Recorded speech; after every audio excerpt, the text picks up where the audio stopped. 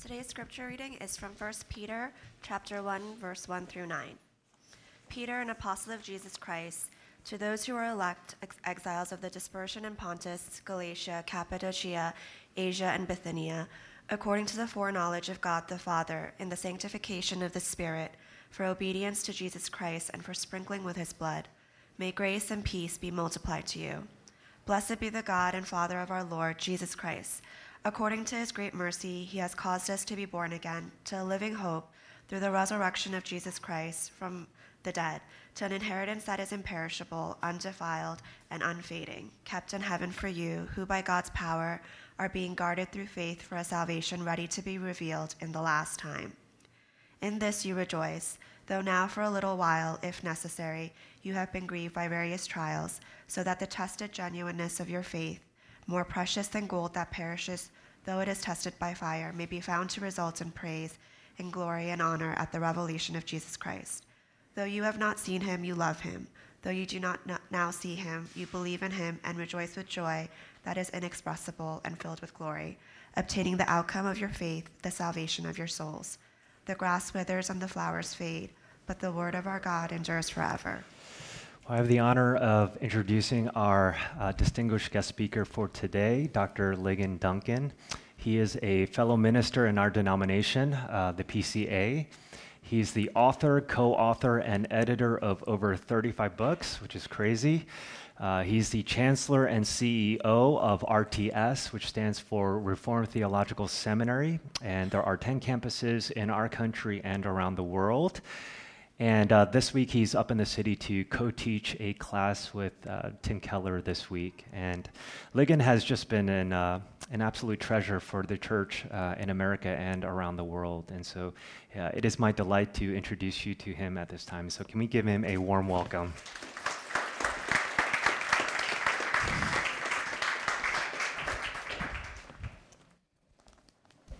It's a joy to be with you this morning. If you have your Bibles, keep them open to 1 Peter chapter 1. If you don't, you can follow along in the bulletin. That's the very passage that we're going to be considering today.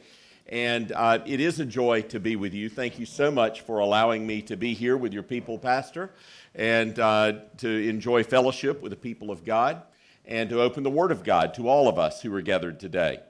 Now, I would not presume to preach to you on what your DNA is as a church. I want you to know that. I wouldn't come in riding on my pony into Manhattan and explain to you who you are. Your pastor asked me to speak on a theme that was consistent with the commitments of the vision and mission of this congregation. And so we spent a little bit of time going back and forth on what that might be. And this is one of my favorite passages in the New Testament, and it happens to center on a theme that actually manifests itself in the name of this congregation, exilic.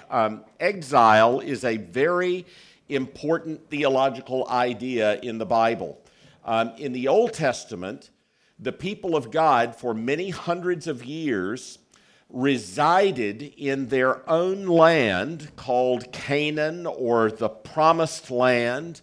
It was for many years ruled by the kings of Israel descending from David, and then finally they were exiled into the nations. And that was a formative experience for the people of God. They had been in their land. Now they were living in a land that was not theirs, amongst people who were not like them and who did not share their same religious beliefs and ultimate convictions about truth and about goodness and about life. And that experience was formative on the people of God. For hundreds of years, they lived in exile. And I happen to think for Christians today, reading especially the material from the Old Testament that comes from that period of exile is extremely helpful to guide us into the question of how we ought to live in the world that we find ourselves in today. For those of us who have lived in the United States for some time. I'm almost 60 years old. I was born in South Carolina, and I was born in a time where there was still a strong vestige of Christian influence in the culture. Now, let me say, being from the southeastern United States, a lot of that Christianity was shallow and nominal. That is to say, a lot of people would have identified themselves as Christians, and there was not a whole lot of Christian doctrine. There wasn't a whole lot of Christian ethics. There weren't a whole lot of Christian emphases and commitments in their experience. They would have identified as Christian without there being a lot of substance to that identification. But even that kind of vestige of Christian influence has begun to recede in our culture. And I think more and more Christians kind of feel like we are marginal to our culture. And actually, that's a good thing. Because the Lord expects us to live in exile here. There's a famous line in an old Negro spiritual from the days of slavery in which this was sung: "This world is not my home." And that's actually a very important thing for every Christian to understand. We live in exile. This world is not our home. This is not our land. Now, some of us can have very strong attachment to the places where we were born, and there's nothing necessarily wrong about that. South Carolinians are, Jay Harvey, who leads the campus here in New York City for Reformed Theological Seminary, is also from South Carolina, and South Carolinians are famous for a love of our homeland. Last century, there was a man who had been held as a prisoner of war during the American Civil War, and when he was being brought back from the prison camp into South Carolina, and the wagon reached the South Carolina border, he yelled to the wagon driver, "Stop the wagon, stop the wagon. I must lay my head on the bosom of my mother, South Carolina." He really loved the state of South Carolina. He was a very eccentric man. John Lafayette Jerideau, by the way, was his name, and he was a very popular preacher in New York City. That's another story for another day. But so people can be very attached to their homeland and to their place of their birth, but the Lord wants Christians not to feel like this world is our home. So how do you live as an exile, as a believer in this world? This passage is really about setting the preconditions for living the Christian life in a world that is not your home, in a way that we bear a strong witness to Christ, in a way that we can be salt and light in this world, in a way that we can impact and influence and affect the world for good and for God, but without giving in to the love of the things of this world. This passage is really about the preconditions for that. Now, I'd need to have a sermon series to do justice to it, but let me just draw your attention to several things in this passage. And the very first thing I want you to see in the first verse, Peter announces himself as an apostle of Jesus Christ, and then look at how he addresses these Christians who are spread throughout Pontus and Galatia and Cappadocia and Asia and Bithynia. He says, "To those who are elect exiles of the dispersion." In other words, he addresses himself to these Christians and identifies them as elect exiles. They're not just exiles, they are exiles in a couple of senses. One is they perhaps are dominantly Jewish Christians who have some roots back in Palestine and in Jerusalem, but they dwell in various parts of Asia Minor. And so they are away from their homeland. But the deeper and double meaning of this, of course, is that they are believers in a dominant pagan Roman culture. And as such, they experience life as second-class citizens. They're looked upon with some suspicion. And it's interesting. Christians in this world, especially in this country and culture right now, have for a long time been looked down on intellectually. During the heyday of modernism, the culture looked down on us intellectually. It said, how in the world could people believe in these supernatural things that Christianity purports to be true? In our day and time, in addition to looking down on Christianity intellectually, the culture looks down on Christianity ethically. The culture does not believe that Christianity is sufficiently inclusive and tolerant. And so the culture actually despises Christian belief at two levels: doctrine and ethics, theology and Christian living. The culture looks down upon. And so Christians oftentimes feel like second-class citizens in the eyes of the world. And to encourage people who feel marginal, who feel looked down upon, Peter says, remember, you are elect exiles. You're not just exiles, you're chosen. You're chosen by God. Now, election is a doctrine that even Christians argue about, right? Your Christian friends who don't believe in election are sometimes offended that you do believe in election. And they're a little bit confused. And sometimes they think that you're prideful for believing the doctrine of election. Now, by the doctrine of election, I mean that doctrine that says that ultimately speaking, we have not chosen God, He has chosen us. Remember, Jesus said that to His disciples. He said, you have not chosen me, I have chosen you. Do you realize how important that truth is? It's important at multiple levels. It's important for these exiles because the world despised them. And Peter is reminding them that God delighted in them. The world despised them, but God delighted in them. It's important for another reason, because we all know in the Christian life, if our security with God is based on our fidelity to Him, guess what? Bad news. We're never going to have security because we fail the Lord all the time. But if our security with God is based on His choosing of us, His fidelity to us, His faithfulness to us, His promises to us, then we can have security in the Christian life. And so here is Peter saying to this group of marginal Christians, remember, even though you're exiles, you are chosen exiles. You have been chosen by God.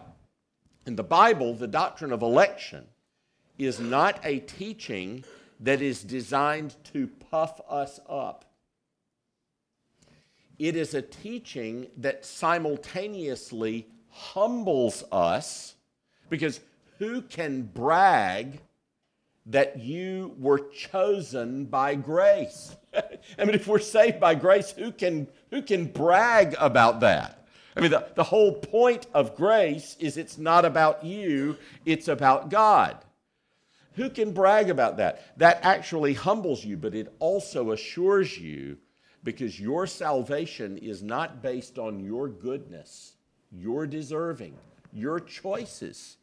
It is based upon the unmerited grace of God, displayed in His choosing of people like us.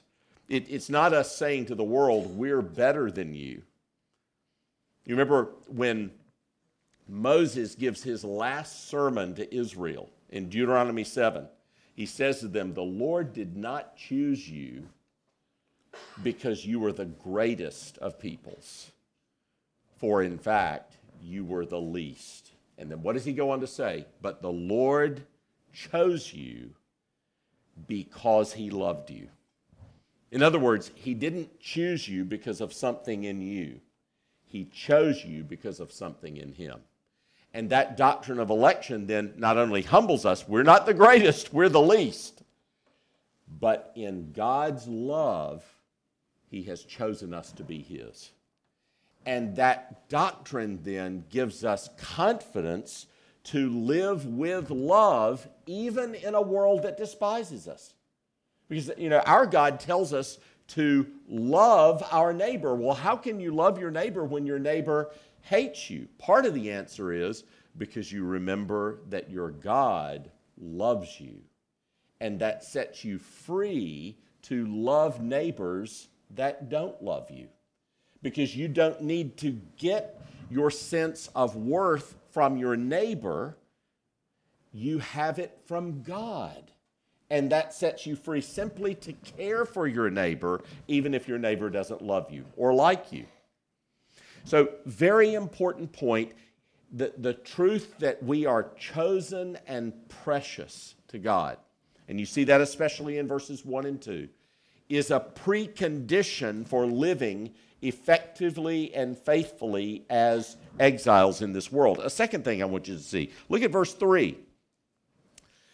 Peter, and it's very apparent, if you read all the way down to verse 12, it's very apparent in this little letter that Peter is trying to equip these Christians to endure persecution. They don't know it, but the Christians that are receiving this letter will, in a matter of just a few months, begin to experience the effects of the Neronian persecution. Many of you, even if you don't know much Roman history, you've heard of the Emperor Nero. He was crazy. And many people believe that he was personally responsible for at least part of the great fire of Rome that destroyed so much of the city. But he blamed it on Christians. And these Christians throughout the regions, not just in Rome, but around the Roman world, are going to experience an empire-wide persecution of them because they are Christians. By the way, that goes on all around the world today. It's as prevalent as it has ever been. Christians are persecuted all around the world today. And Peter is trying to prepare them. How do you prepare to experience that? And what is so fascinating, look at what he says in verse 3, "Blessed be the God and Father of our Lord Jesus Christ." So the second precondition of living as exiles in this world is doxology. Notice he says, "Bless the God and Father of our Lord Jesus Christ." Praise the God and Father of our Lord Jesus Christ. Now, I'm not sure that I would have thought to have said that to people that were about to be persecuted. He says to them, it's very, very important for you that you be ready to praise God. Even in persecution? Yes. Many of you have seen the words of the pastor of the Early Rain Presbyterian Church, whose congregation has experienced persecution by the Chinese government, and the brave refusal to bow the knee to the atheistic persecuting party. By the way, there were pastors and elders of that congregation that were reciting out loud the Shorter Catechism as they were taken to prison. And it's really an amazing thing to see. And I've been privileged to see that kind of bravery. One of my dear friends in Jakarta, Indonesia, was the governor of Jakarta. He was also a ruling elder in a Presbyterian congregation and was put in jail because of the radical Islamic party in Jakarta being threatened by him as the governor of Jakarta. Or I'm thinking about 5 years ago, I was at John MacArthur's church in California, and he told the story of an 18-year-old young woman who was from a closed Muslim country, a Sunni Muslim country where it's illegal to convert to Christianity, who had become a Christian and had come to Masters University to study. She had gone back home for Christmas break, and when she got back to her home, her parents were not there, but her uncle was there. and her uncle was a very devout Muslim believer who was deeply offended by her having become a Christian, and he took a chair and broke it and began to beat her to death. She survived. Her dad got home while she was being assaulted by his brother, and he rescued her from his brother and took her to the hospital, and then he took her to the airport and sent her back to California and said, honey, you're not going to be able to come back home. And Dr. MacArthur heard about this and interviewed her and finally said to her, what were you thinking when your uncle was trying to kill you? And this 18-year-old young woman looks at him and she says, I was thinking, this man has a religion that he would kill for, but I have a Savior I would die for. That was humbling for me to hear. That's an 18-year-old girl that I think is probably a lot braver than I am. But here's the thing. She was ready to die for her Savior because she loved him. And she was ready to praise her Savior even in death. And here is Peter saying to these exiles, here's one thing you need as you get ready to face persecution is you need to be ready to praise God. You need to be ready to acknowledge that God is better than anything, to give him honor, to rejoice in him. The world can take away everything from you, including your life, but they can't take away your God. They can't lay a finger on him. And therefore, you've got to be prepared to praise. In other words, he's saying that for the believer, one of the things that persecution leads us to is praise. And doxology, praise to God, actually helps us endure trial and persecution. I had the privilege of being in the NICU, the intensive care unit for little children at Blair Batson Hospital in Jackson, Mississippi, when my good friend Margaret was holding her 2-year-old boy as he was dying. It's a traumatic story that I won't share the whole of. I'll simply say this. Those doctors and nurses in the NICU, they see hard stuff all the time. By the way, pray for people that serve in that setting. They see hard stuff all the time. And consequently, they're pretty tough. But on that day, we were all gathered in the room as her 2-year-old boy was taking his last breath. And I watched the vital signs go down and down and down and finally flatline on the machine. And even those tough doctors and nurses, there were tears coming from their eyes. And Margaret looked up at me. She was holding her boy, and she said, Ligon, could we sing the doxology? Now, her little 2-year-old boy has just died in her arms.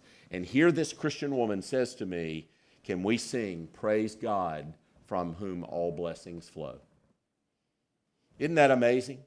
How can she do that? Because she understood 1 Peter 1. You know, the trials of life, the hardships of life, the afflictions of life, even the persecutions of life lead us to praise God. Why? Because God is better than anything. Let me tell you, when she said that, I felt like, Lord, I have no business being in the same room with this woman. This woman is so godly. I need to take my shoes off and go somewhere else. Because this woman, I felt like I was in the presence of Job. You know, what did Job do when the report came that his family had been lost? The Lord has given, the Lord has taken away. Blessed be the name of the Lord. And he fell down and worshiped God.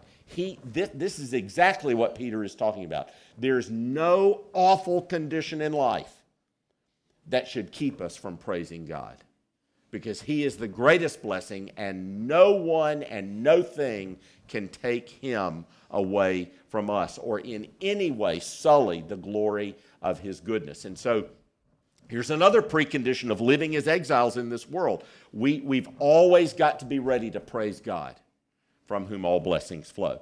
Here's a third thing. Look at verse 3. Again, notice he says that he has blessed us according to his great mercy. Blessed be the God and Father of our Lord Jesus Christ. According to his great mercy, he has caused us to be born again. In other words, when you ask the question, how is it that we can praise God when these horrible things happen in our lives? The answer is because of His mercy. Every single believer is the recipient of an enormous mercy from God. Every single believer is the recipient of an enormous mercy from God. And it is that mercy that prompts our praise. You see, if our praise is prompted by our circumstances, then when things are good, we'll praise God, and when things are bad, we won't. But if our praise is rooted in God's mercy, we can always praise God, because circumstances are sometimes going to be good and sometimes they're going to be bad. But God's mercy, well, you just sang it, right?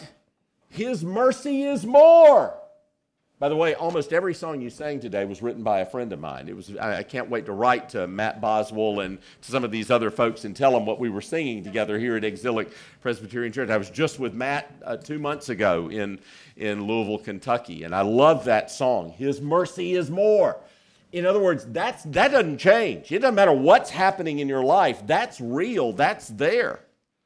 And that enables you to praise no matter what, no matter where, no matter when. So when you realize that praise is rooted in mercy, not in the circumstances of your life, it allows you to praise God in every circumstance. That is a precondition of living as exiles in this world. And by the way, that is such a powerful witness. I cannot tell you, unbelievers will look at that and they will say, okay, there is something different going on in that person's heart and life. That they can praise God no matter what is going on in their life. That is continually used to bear witness to Christ and to the gospel.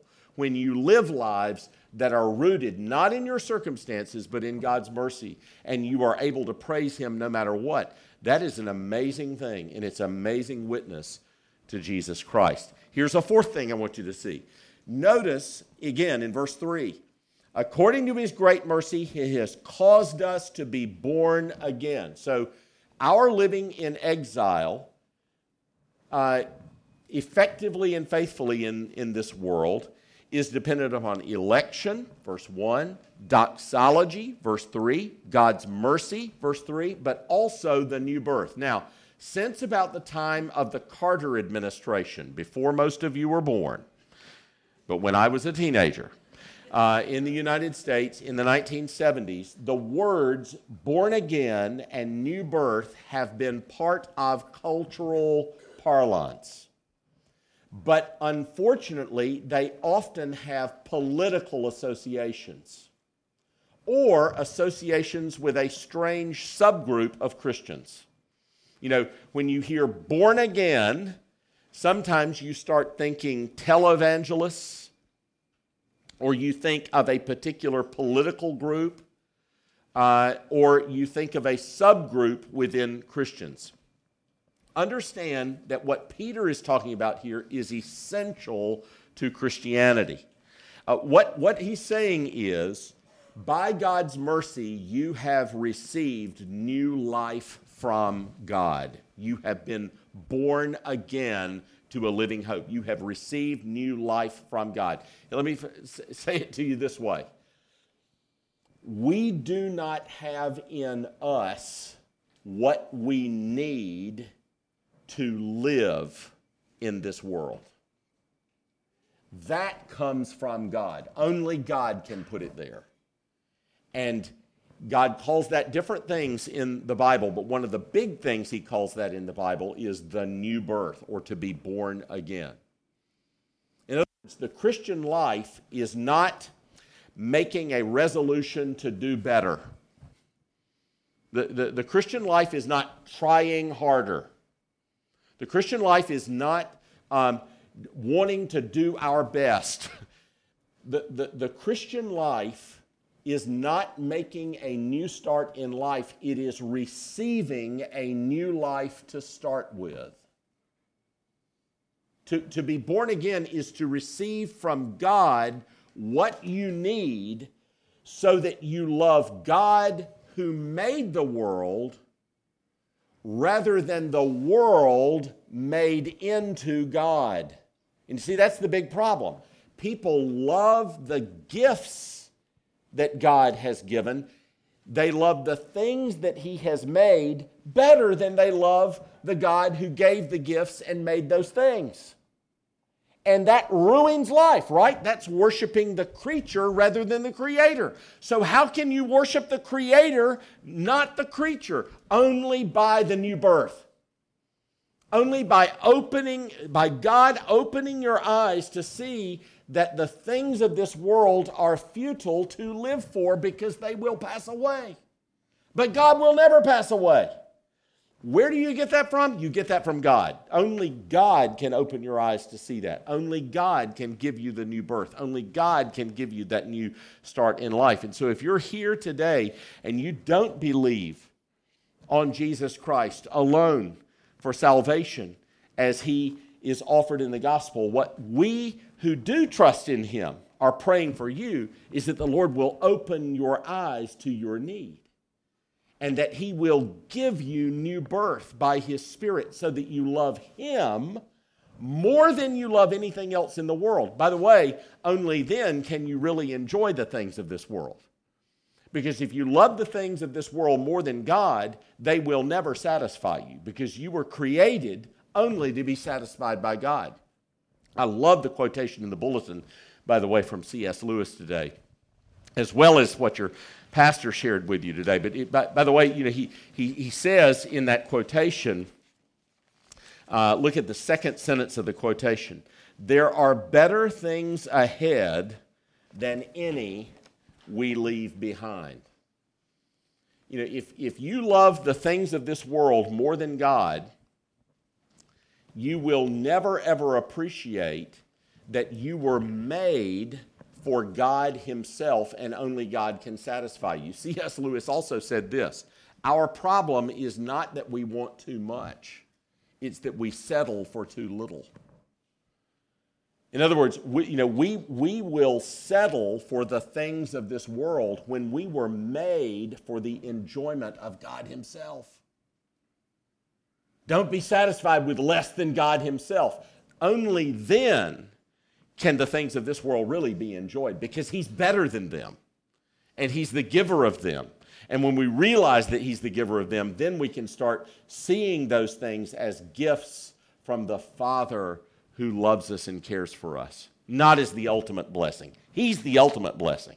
And the new birth brings about that change so that you love God more than you love this world. And ironically, that actually helps you to live in this world more effectively. If you need this world more than you need God, you can't live in this world in love towards other people because you will be competing with them to try and get what you need, what you think you need to live a successful life or a happy life or whatever it is that you're wanting to do in your ambition.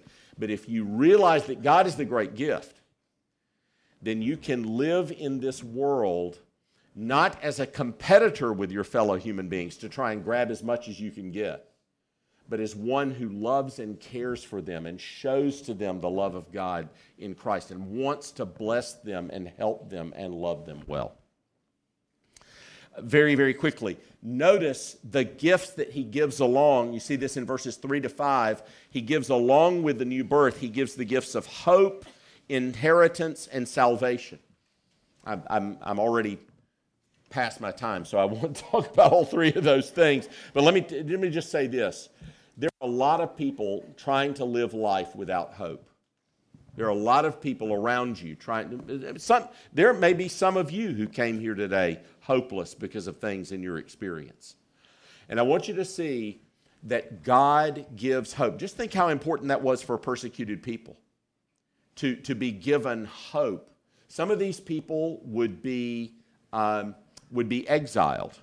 I mean, they would be taken away from where they are and they would be sent to places like Patmos, like John, where they would live in exile. Some of these people would be put to work in the salt mines. Some of these people would be separated from their families. Some of these people would lose their jobs. Some of these people would be executed during the Neronian persecution. When you're experiencing that, you need hope. And notice he says, he's given you an imperishable hope, an inextinguishable hope, a hope that can't be put out. Again, I keep referencing South Carolina. Jay and I come from South Carolina. The motto of the state of South Carolina in Latin is Dum Spiro Spero. While I breathe, I hope. I've always wondered where that came from. It's a profoundly Christian motto. While I breathe, I hope. No, as long as I'm breathing, I have hope. And here he says one of the gifts that the Lord has given you is hope. Christians are not hopeless in this life. And what does that allow you to do? Live as exiles in this world. Look quickly at verses 6 to 8. This is hugely important. Notice that he says that though you grieve, you're grieved by various trials, you rejoice. Verse 6, in this you rejoice, though now for a little while, if necessary, you have been grieved by various trials. This is the same as the Apostle Paul says in 1 Corinthians. We are, as believers, we are sorrowing yet rejoicing. By the way, that ought to be a banner over every Christian church. Everybody in this world is going to sorrow. Everybody in this world is going to sorrow. Not everybody in this world can rejoice, even in the sorrowing. And Peter, just like Paul says, one of the distinctive things about believers is that even in our griefs, even in our trials, even in our sorrows, we can rejoice. And he's actually telling them to expect these kinds of grief-producing trials and to remember that they can rejoice anyway.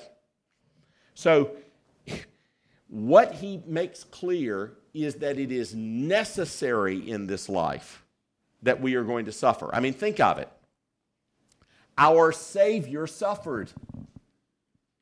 He's our master. We're his followers. Do we think that we're somehow going to be exempt from suffering in this life? Our Savior suffered. We should expect it. But here's the question. The question is, okay, you're going to suffer, but are you going to rejoice? And the answer is only in Christ. In Christ, you can rejoice. Now, one last thing. If you look at verse 9, he says, all of this is going to lead to love for Christ in you, even though you've never seen him. Isn't that beautiful? Because none of us have ever seen the Lord. Peter had seen the Lord. Peter's speaking to people who had never seen the Lord. Peter had had the privilege of seeing the Lord in the flesh.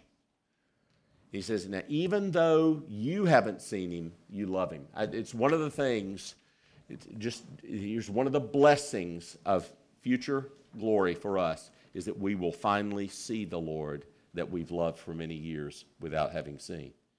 But here's the thing I want you to see. The realization of God's love for us in Christ leads us to love for Christ. And that, again, is absolutely essential for living as exiles in this world. So really, these 7 things are the preconditions for us living faithfully and effectively as exiles. I love the name of your church. And I hope that as your pastors explain this to you more, you will appreciate more deeply the biblical roots of the idea that we're living in exile. But especially, I pray that you would know these realities which undergird your ability to live with joy, even if we're marginal in the eyes of the world, even if we're persecuted by the world, even if we are surrounded by difficulties and trials and griefs in our lives. We can rejoice because of these truths. Let's pray. Heavenly Father, we thank you for your word, and we ask that you would bless it to our faith and to our assurance. In Jesus' name, amen.